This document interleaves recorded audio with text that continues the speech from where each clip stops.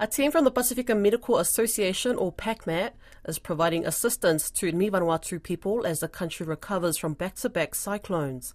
The team, who have just finished working in Hawke's Bay, will mainly help with mental health.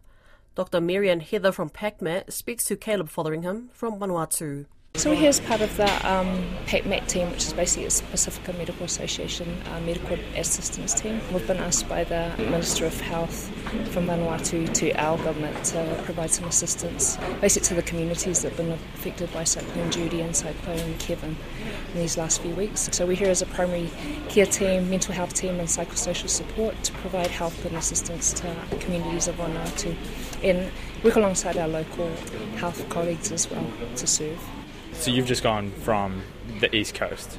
Yes, so many of us were working down in the Hawke's Bay for Cyclone Gabriel, and also too some of us were involved in the flooding. So we've come sort of just off that and into this. So I guess it's continuation of work just to help our families in the Pacific, because that's what we're here for, just to try and lend a hand where they need it. Many of them are tired.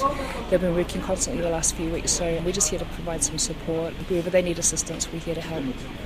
And what type of stuff do you see after a cyclone or some sort of devastating natural disaster? Yeah, so I guess the main effects that we'd see is the immediate or acute effects, and so many people that are involved in the cyclones, maybe flooding, maybe loss of homes, devastating losses, loss of lives sometimes. And so we come in and just help with those immediate assistance. The other aspect that we have is quite unique too, is we have a very strong mental health group that come in and do assessments pretty much on everybody, and we find that's probably the biggest problems that we see is the mental health support.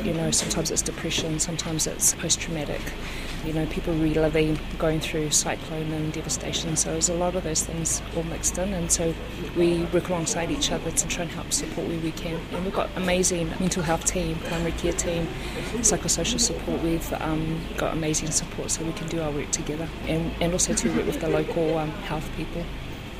What can you do when people come to you and they might have acute stress because they've lost their home? What can you actually do in those situations? Yeah, I think there's a lot we can do. People sort of shy away from the stigma around mental health and things, but I think a lot of times it's just the conversation, it's the talanoa, it's the empathising with them, it's supporting them, helping them and seeing where they are, meeting them at their needs. So a lot of times it's just kind of helping them through counselling, giving them some tools to help. Sometimes it might be breathing, sometimes it's sort of thinking of other things to kind of distract them from things, but there's a lot of things that you can do, and I think it's increasing the awareness of things can be done not only by mental health team but also to anybody else around in the team.